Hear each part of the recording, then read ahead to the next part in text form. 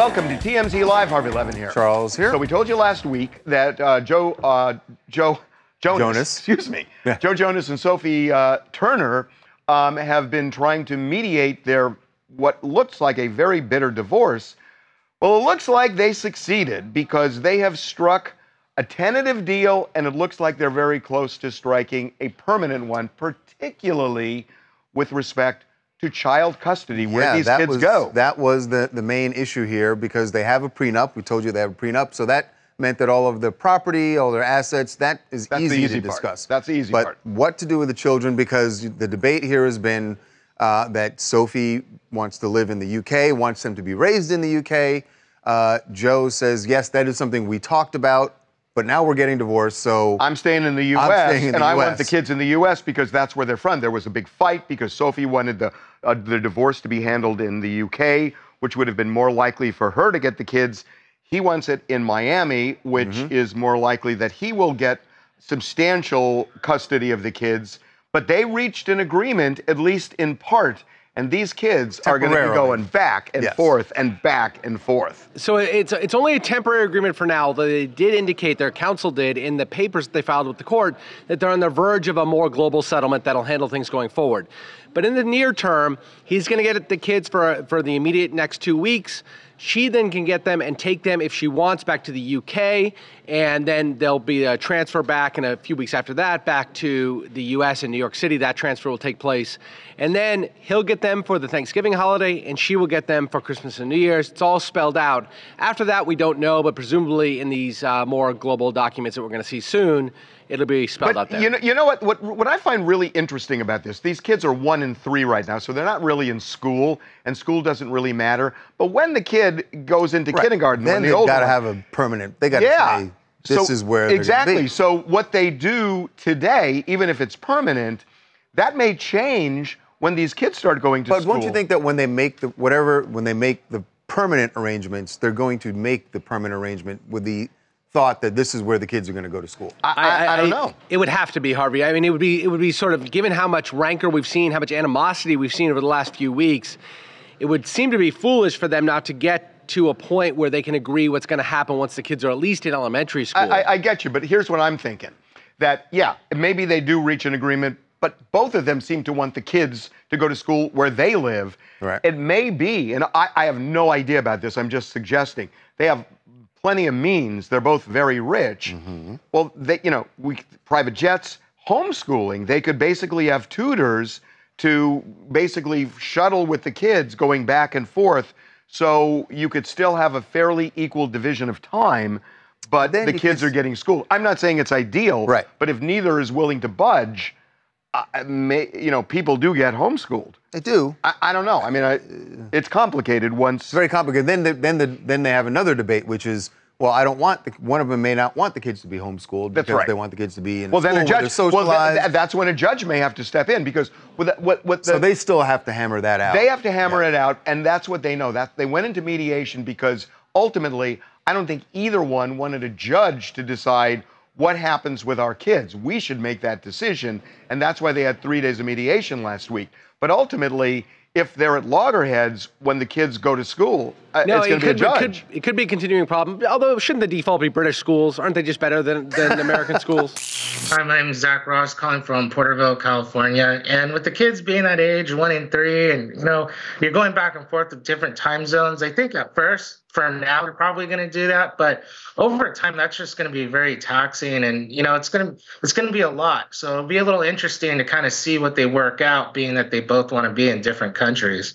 Yeah. I mean, something's got to give. If they someone's got to give. Okay, we have got to now shift to this a very horrific story. Yes, and an alarming response to what's happening in Israel. Not so much in Israel, although that is alarming. The videos that we've seen are in Israel, in Gaza. I mean, the violence is horrific. I'm talking about the worldwide response to this. In particular, something that happened in Australia. There have been, even in this country, all over the world, there have been people who have rallied pro-Palestinian rallies, even though, in my opinion, this is a dispute between Israel and terrorists, not the Palestinian state. But you understand why there have been the pro-Palestine rallies.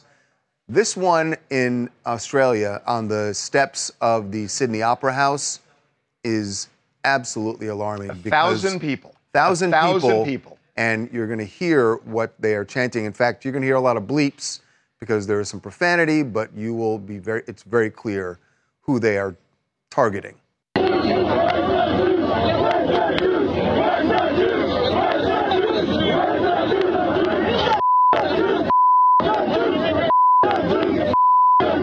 These are basically disciples of Hitler. I don't know how else to put it. They're disciples of Hitler. And that's exactly what they are calling for. And I think this shows the rancor right now toward Israel by many people.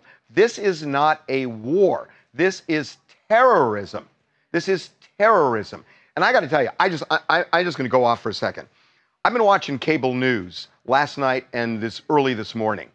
And they are calling these terrorists militants. Right. That Hamas militants. Hamas, and I think I even heard rebels once. No, they are terrorists. Why can't they say that? Why have they pulled back on some of these outlets and they're calling them these flowery names because these people are raping women, they are stabbing and shooting children. They are they're doing it for show. Terrorism, right.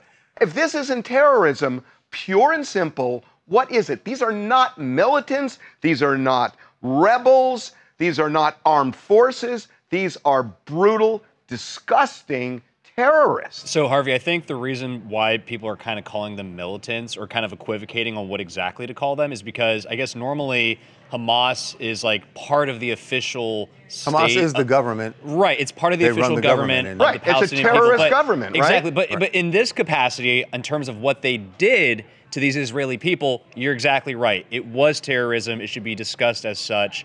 And look, we've been covering this for the past 24 hours, and there are horrific videos surfacing, bodies being paraded on a truck, including now reports of apparently babies being slaughtered. And look, it's unspeakable. It's terrible. And I don't have much commentary other than just to say it needs to stop, There is a video we want to show you because it really brings home what people are dealing with and the fact that this is terrorism, flat out. A young woman who lost her grandmother, and it's how she found out about her grandmother's death that is absolutely heart-wrenching. ברגע שיצאנו מהממ"ד, דודה שלי התקשרה לאמא בצרחות, תפתחו את הפייסבוק. סבתא שלי על הרצפה בבית שלה, רצוחה בסרטון. כל הרצפה דם, סבתא שלי שוכבת שם.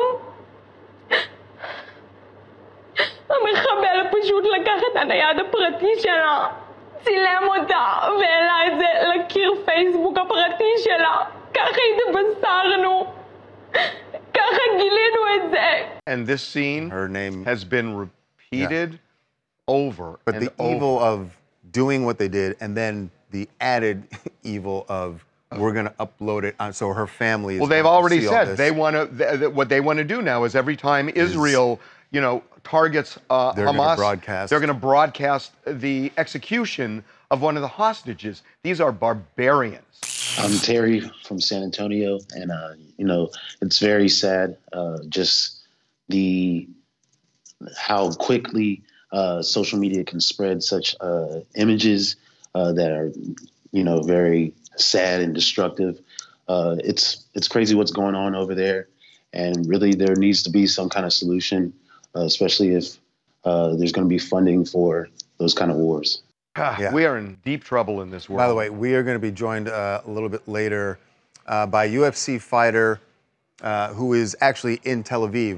We have spoken to Natan Levy before, but he is in Tel Aviv, went over there for a family event, and then ended up in the middle of this chaos and violence. So we're going to talk to him about what he is doing, how he and his family are making through all of this.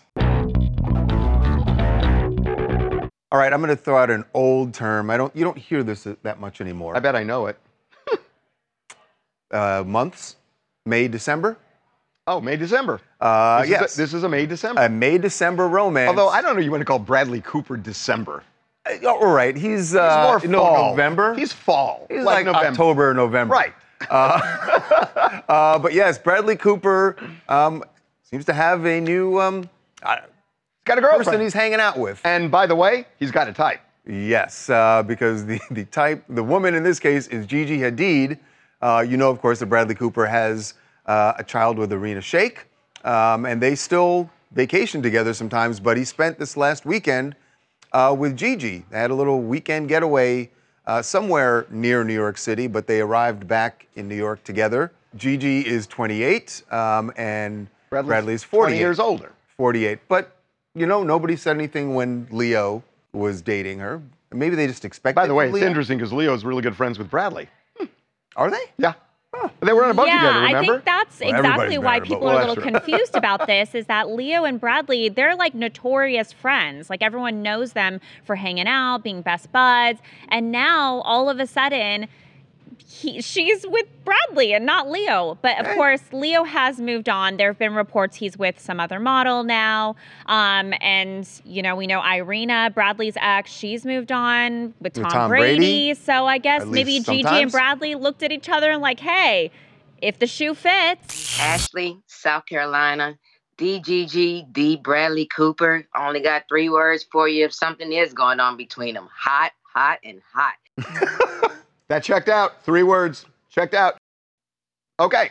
All that is accurate. Okay, we are going to move on. Yes, to a brand new law here in California, first of its kind in the country, and maybe it will, you know, spread to other places. But it's a new alert system. It's called the Ebony Alert, much like the Amber Alert, except this is specifically for black children and women ages 12 to 25. Governor Gavin Newsom just signed this bill. It was introduced by State Senator Stephen Bradford, who pointed out that there are some very large, alarming disparities for the numbers as far as missing black children and what the responses from police and the public are. So I believe that's the reason he introduced this bill. It has now been passed. There has been some reaction now since the governor has signed it. Some people questioning whether this is the right way to answer what is, everyone agrees, is a problem. Right. But is this the best solution? So joining us right now to discuss it is California State Senator Stephen Bradford. Senator, welcome to TMZ Live. Thank you for having me. Appreciate it. Senator, I think most reasonable people would say that there is a huge problem, that when you look at who gets profiled when they get either kidnapped or when they are murdered, there is an abundance of white, very pretty, blonde women, and that there's been a lot of underrepresentation. I'm really interested that you had 2 routes to go. One was to create this new alert, the Ebony Alert. The other would have been to call the police on the carpet and say, we're going to monitor what you do with an Amber Alert and make sure you're representing us. Why did you choose the former? Because we've called law enforcement on the carpet for decades as it relates to disparities and a lack of resources when it comes to addressing crime of any nature in the African-American community. So we felt it was a time for action. No one questioned when we passed the Feather Alert last year for the missing Indigenous individuals that we know are missing every year in the state and this nation, as well as our Silver Alert for our seniors who come up missing. So this speaks to the need. The data clearly speaks to it, understanding that African Americans make up only 13% of the state and this nation's population, but young black kids make up 38% of those who are missing, and very rarely is law enforcement or media engaged in helping find them. So we felt the time was now. Senator, do you feel like the response in general by the media to missing children, whether they be black or white or Latino, whatever, that there's enough response here? And is it only when the kid, for lack of a better term, when the kid is cute, by someone's estimation, that that it gets the recognition it should in the media? I think that comes into play. I mean, one's race, one's looks, all of that. I mean, let's look at the Gabby Petito situation, a tragedy that should have never happened, but you would have thought a national figure had been abducted with all the media attention that was afforded that case. And very rarely do you ever turn on the TV or see an Amber Alert or any kind of notice regarding missing Black and brown children. What comes to mind for me is that you have this system that may hold the police more accountable to make sure that they put the alert out. But like Charles said, you are still then relying on the media to spread that word, because Amber Alerts on your phone, they come and they go. And unless you happen to see the child, you know, right. which is very unusual. I always question how much people look at any alert That's on their right. phone. So you're really ultimately relying on the media. So how do you change that? We've considered all of that, but I think we're still at a place right now that we need to do something. And I think it parallels what we're seeing in the media today. The new TV show Found, it's based on this premise right here of a young African-American girl who was abducted at the same time as a white child of similar age, but it was little or no attention or police resources dedicated to finding that individual. And that led to this individual freeing themselves and now, again, having a TV show based on missing African-American and young people in this nation that gets very little attention. So I'm hoping the media, through not only the TV show with this piece of legislation, will see that they need to step up their role and responsibility in making sure that this is disseminated in the same manner as, again, that cute blonde girl. Okay. All right. Senator, thank you so much for the time. Thank you, Senator. Thank you. Appreciate you. Appreciate the time. It's interesting. I just don't know the media is going to latch on the way, you know. Yeah, I mean, you've been doing this for a long time. They will initially, and then that's the question. Does it become white noise? Does it change things permanently? Yeah. Okay, we're taking a break. White noise, probably not the. I thought I could. Right. When I said it, I thought maybe you'd overlook it. Let it go, but you didn't. No. This story that you're about to hear is, we were just talking about it in the break, and you said this is a movie waiting to happen. Yeah. It is an incredibly heroic story from Israel, told by a grandmother who suddenly found herself taken hostage by Hamas terrorists who came into her home, took her and her husband hostage. Her son is a police officer, and she did manage to get word to him about what was happening. So he shows up outside of the house with other police officers. As she is kind of feeding. She's trying to figure out how to distract the terrorists long enough for the police to figure out a way to save them. And she did something that was absolutely incredible to think about in this moment where they have guns on her. She said they had a grenade. And she decides to almost literally kill them with kindness. אז אני מדברת איתם ואני אומרת להם, שתיתם קפה, שתיתם תה, בואו אני אכין לכם בשביל להסיח את דעתם. ואז אני מבקשת מהשוטרים שיביאו להם לשתות עם קפה ועוגה. בצהריים אמרתי להם, אתם עוד רוצים לאכול צהריים וזה בשביל להסיח את דעתם. אמרתי, אם הם יתחילו להרגיש שהם רעבים, הלך עליי ועל בעלי. אחד השוטרים אומר למחבל, כמה מחבלים אתם? ואני עושה לשוטר ככה, שיבין. 5. שיבין שהם 5. אז המחבל אומר לי, רחל, דיר בלק, בלי בלגן. אז אני אומרת לו, לא, כואב לי הראש, אני מחזיקה ככה את היד וזה. השוטרים הבינו שיש 5 מחבלים. So she actually managed to get word to the police that there were 5 terrorists. And actually, by the time they made the final assault, the police did, there were only 4 terrorists. But she continued feeding them and being kind and gave, the police time to actually... She stalled them. Stalled them, saved her life, her husband's life. And they killed the terrorists. And the terrorists were killed. So there are some really heroic stories going on in Israel as this conflict just gets worse and worse. Someone that we know, that we've spoken to here, a UFC fighter, Natan Levy, happens to be in Israel right now. He had gone over there for a family gathering. I believe it was a wedding, just a few days before the terrorist attack. This was a holiday where a lot of people went over. Right. They went over for bar mitzvahs, for weddings, and things like that because of the holiday. Natan is actually in Tel Aviv right now, and he is joining us we want to find out what's going on with Natan and his family. Natan, welcome back to TMZ Live. Thank you, guys. Thank you for having me. We really appreciate having you. So I'm wondering, you've been there. Have you ventured outside of Tel Aviv? Kind of paint us a picture of what it's like being there. Well, like you said, it all started in a holiday, and things turned bad really quick. It's very Israeli to say, but I thought it was just missiles. We heard the sirens. We went to the bunker. Pretty normal for us. And it turned out to be much more with the terrorists infiltrating the country. And ever since, it's really been a mess.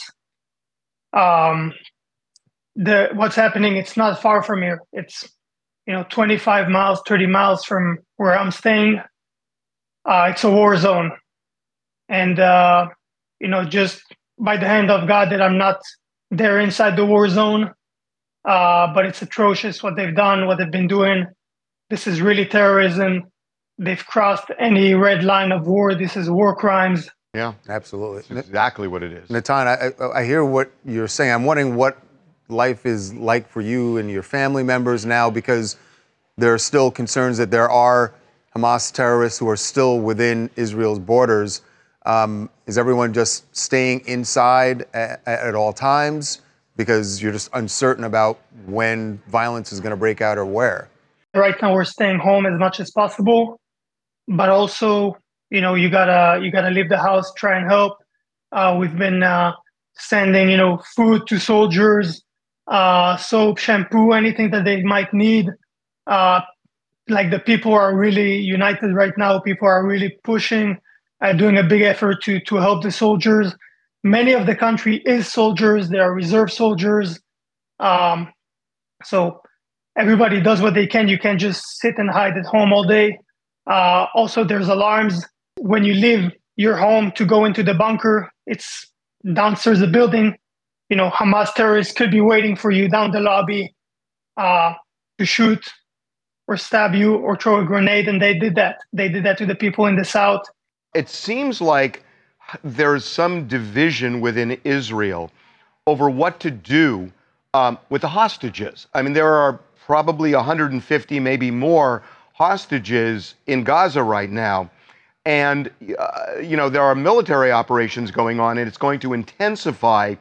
And my understanding is the government is not necessarily telling the families of these hostages what their plans are. But the question is, how surgically can it be done to go after Hamas without killing the hostages? What's the sentiment there about how Israel should proceed? The sentiment is anybody would rather die than be held hostage. And of course, when it's your family, it's different. If it's your daughter, if it's your kid, they have babies, women, civilians held hostage. Nobody wants their family, to die. But the sentiment is everybody for themselves would rather die than be held hostage. And anybody can understand that they would rather have those people die than being kept held hostage. So I don't know how we can do it. I don't think we can retrieve everybody. I think we're going to have to, attack.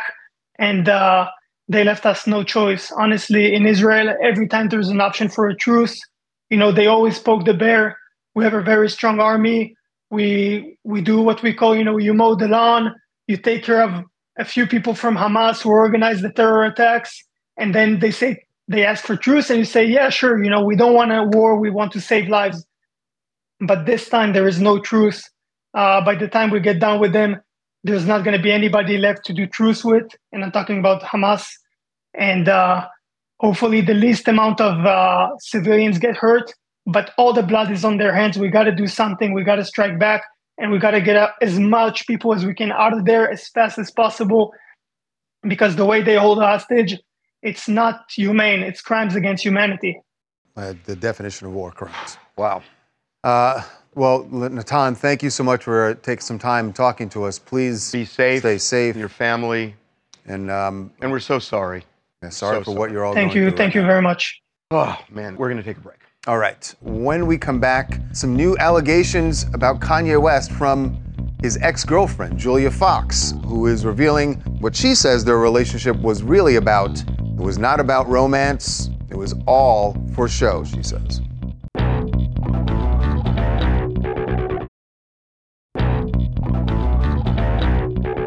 Welcome back to TMZ Live. Kanye West is an absolute puppet master, particularly when it comes to his girlfriend, or at least that is the claim of Julia Fox, who is now telling all about their brief relationship. It was a couple of months. Although now the word relationship has been redefined by her.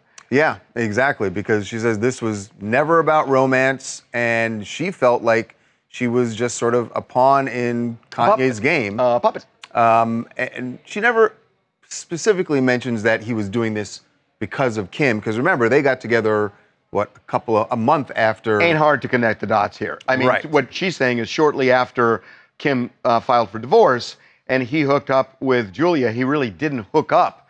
It was more for show. Right. So she's written a memoir, and that in that memoir is a lot about their relationship here. She was on GMA this morning talking about what it was like during that time when she was with Kanye and how it did not feel like romance at all. Obviously, I knew it would get some attention, but I didn't even have the scope to fully understand, how big of a star he was. But it wasn't like a grab for attention. No, not at all. If I wanted that attention, there were so many other celebrities and whatever that I could have gone and I have dated, and it's still a secret. And also, I was not orchestrating. I was a puppet. There was someone else who was the puppet master, And I think when I had that realization, I might be, being used as some sort of, I'm being weaponized in a way. I really didn't like that, and I tapped out. I hope this does not sound insensitive, but I'm going to give you an honest reaction. Mm-hmm.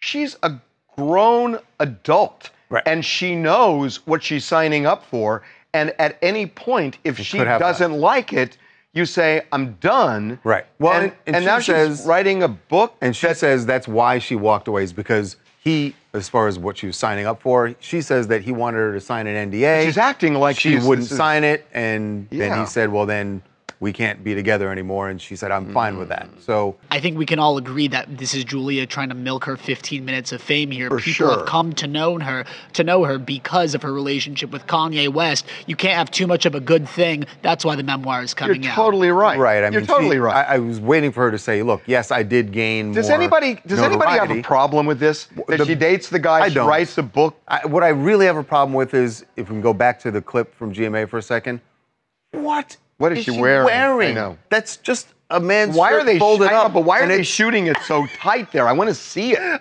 Man's shirt. Okay, I get it. But this doesn't bother you? It doesn't bother you at all? She didn't really say, she didn't tell all, she said some things that Kanye did that, who cares, Kanye peed in public. No, I know, but it's... You know what I mean? She's not disclosing. She's more talking about how she felt in the relationship. You know what? I've launched on too many things. I'll shut up. This is Isaiah calling from West Philly. Julia Fox, you definitely signed up to be the first contestant to be billed to Kim. There's no way around it. You definitely knew what you were doing. She supposedly says that when they used to meet up for dates, he would have a stylist come and bring her a suit full of clothes so he can approve what she can wear. So I think she kind of knew what she was doing. Right now, she's getting her other 15 minutes of fame. And the book is called Down the Drain. And I believe it's where we should go. Wow. All right. No, I don't have to say anything. Well, he did plug the book. He did plug the book for you, though, Julia. Right. Okay, we're going to move on. Yes. Moving on now to, I guess, just an ordinary cup of coffee in the morning for Brody Jenner. Got milk? Yes. You could say this is a Got Milk commercial. Brody Jenner and his fiance recently had their, I believe, baby boy? I think it's a baby boy, yes. But they're at home and they're sort of documenting it's a baby girl, I'm told. Sorry. Oh, it's a girl? Oh, I thought it was a boy too. I 50-50. Oh, no, right. I just remembered. Oh, that's right. Her name's Honey. Right. Anyway, they are documenting life as new parents. And on one particular morning, Brody went to the fridge to make some coffee. He wants some milk in his coffee, right? He didn't have any almond milk. And so he decided, wait a second, Tia, his fiance, she's got breast milk around. Sorry to disturb you, but we're out of almond milk. Do you mind if we use the breast milk that I put in the fridge last night? No, no, that'd be really good for you. You want some too?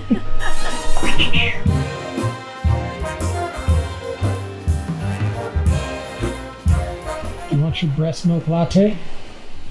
Babe? Oh, sorry, babe. I didn't know you were sleeping again.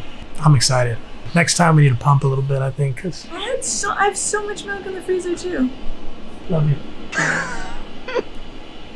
Cheers. Thank you. He seemed really excited when she reminded him about the... So, yeah, their baby is a girl. Milk. Her name is Honey. And, yeah, he just went to the fridge and whipped up a breast milk latte, which is weird. I don't know why you would do that. I mean, he didn't use that much, right? I mean... I know, but still, at some point, and he did like, blend it and make it like into a professional latte like Starbucks. So I guess you wouldn't have noticed, but right, exactly, you wouldn't have noticed. Breast milk is like super sweet, so I guess it kind of is like almond milk anyway. It would have been better if he didn't tell her and then handed it to her and said, "Does that taste any different, hon?" Would have been better if he had Coffee Mate. Well, we normally talk to Damon John from Shark Tank about following the money. And we are going to be talking about money today, but this is money that Damon John is putting in the pockets of other business people. He started several years ago. Actually, this year will be the 4th annual Black Entrepreneurs Day. We've talked to him about it every year. Yes, and it is the event has gotten bigger each year, and it is really important, and maybe more important than ever this particular year. And why is that? Well, we're going to bring in Damon John to explain why. And also, I understand he has a big announcement about who's going to be joining him on stage November 1st at the Apollo Theater. Damon, welcome back, a friend. And what's the big announcement about Black Entrepreneurs Day, other than the fact that you're doing it, which is tremendous, but who's going to be with you? Well, the big announcement is who's going to be with me. First of all, thank you for always making this a priority and sharing it ever since the wake of George Floyd, when I created it, when I was saying, oh my God, these kids or people in general out there burning businesses instead of building them. I'm going to create a platform to give away money to those grants. And we're almost at the $1 million mark of giving away grants and free money and to Black businesses. And we will give away another $200,000 this year. But this is the first time that I'm announcing we will have Whoopi Goldberg will be our big keynote address where we will be talking to Whoopi. We will, of course, have my buddies Anthony Anderson, Cedric the Entertainer, Shaquille O'Neal is coming back, and many more. And we're going to have a performance by Mr. Rick Ross himself, celebrating the 50th anniversary of hip hop. And you will see a lot more people there. We've had everybody in the audience and on stage there. And again, I got to thank you. But more importantly, I got to just really thank the sponsors that stayed by me, because I got to tell you, a lot of all these people who said they were going to support these initiatives, and I know there's a lot, right? There's women, there's LGBTQ, there's veteran, there's handicapped, there's taking guns off the street.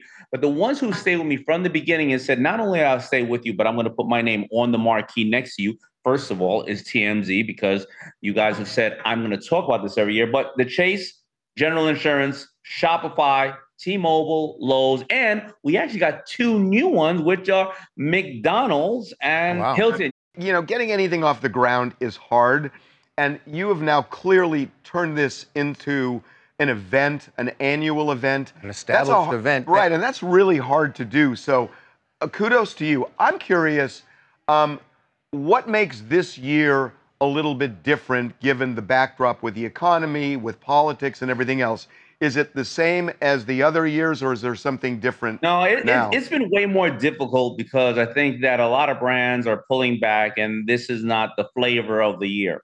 And I think also they're pulling back for various reasons. It's not the flavor of the year, and they're looking at the market with interest rates going up. Everybody's thinking there is a recession. But more importantly, why is this important? Because people that have won the grant 4 years ago are coming back saying, I'm getting my stores and retail into JFK right now.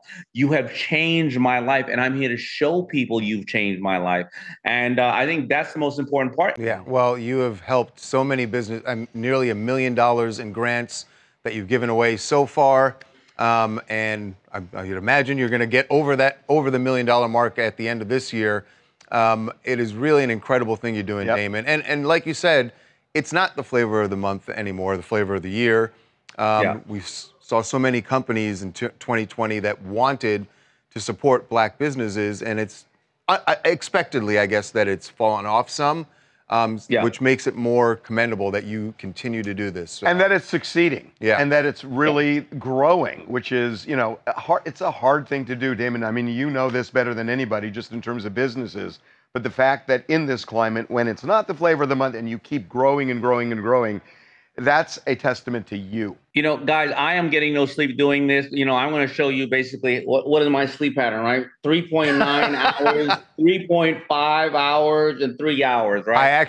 You just made me feel better, actually, Damon. You know what? Yeah. I got the same thing, but I'm not succeeding like you are. So anyway. But this is really, really hard. And listen, all I can say is, first of all, thank you to you. Everybody, if all they need to do is either tell people go apply for the grants on blackentrepreneursday.com, or just tell everybody to watch on November 1st. Because if you don't watch, the people that work for these large companies, they can't take that data back to their superiors and say, this is something good. And it's just like in our great country where we say, just vote. Your vote counts. You have to watch on blackentrepreneursday.com and all those things, because it helps us and everybody else, just like you, give more money away and change more things for the right reasons. Excellent. Well, Damon, looking forward to it November 1st. November 1st. And you can be there at the Apollo Theater, or as Damon said, you can watch it on blackentrepreneursday.com, where it'll be streaming. Great event, much needed and worthwhile. Yeah, and you will learn, and hopefully everybody learn with this technology. You'll learn how to open a business like me and be bigger and better than I ever will, because I had to find some way to sell them a shirt. Now you just pick this thing up and hit 2 billion people. So you can learn. Yep. Excellent. Okay, all right, Damon. Congrats. Thanks, man. We'll see you next time. All right, peace. All right. Okay.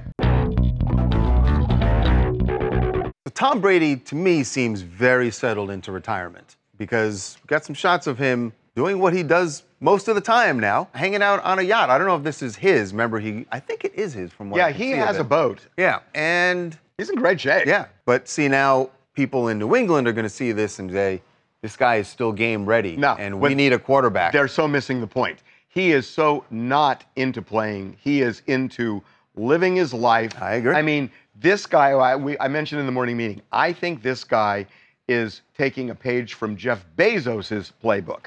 That Jeff Bezos was all business. Now you're out on a limb. Hold on. Jeff Bezos was all business, right? And then all of a sudden, his body is transformed. He's hanging out with celebrities, going on yachts. And Tom Brady's doing the same thing now. Well, maybe Bezos will play quarterback for the Patriots. They need someone. I think they would prefer Brady. It ain't going to be him. I'll see you tomorrow.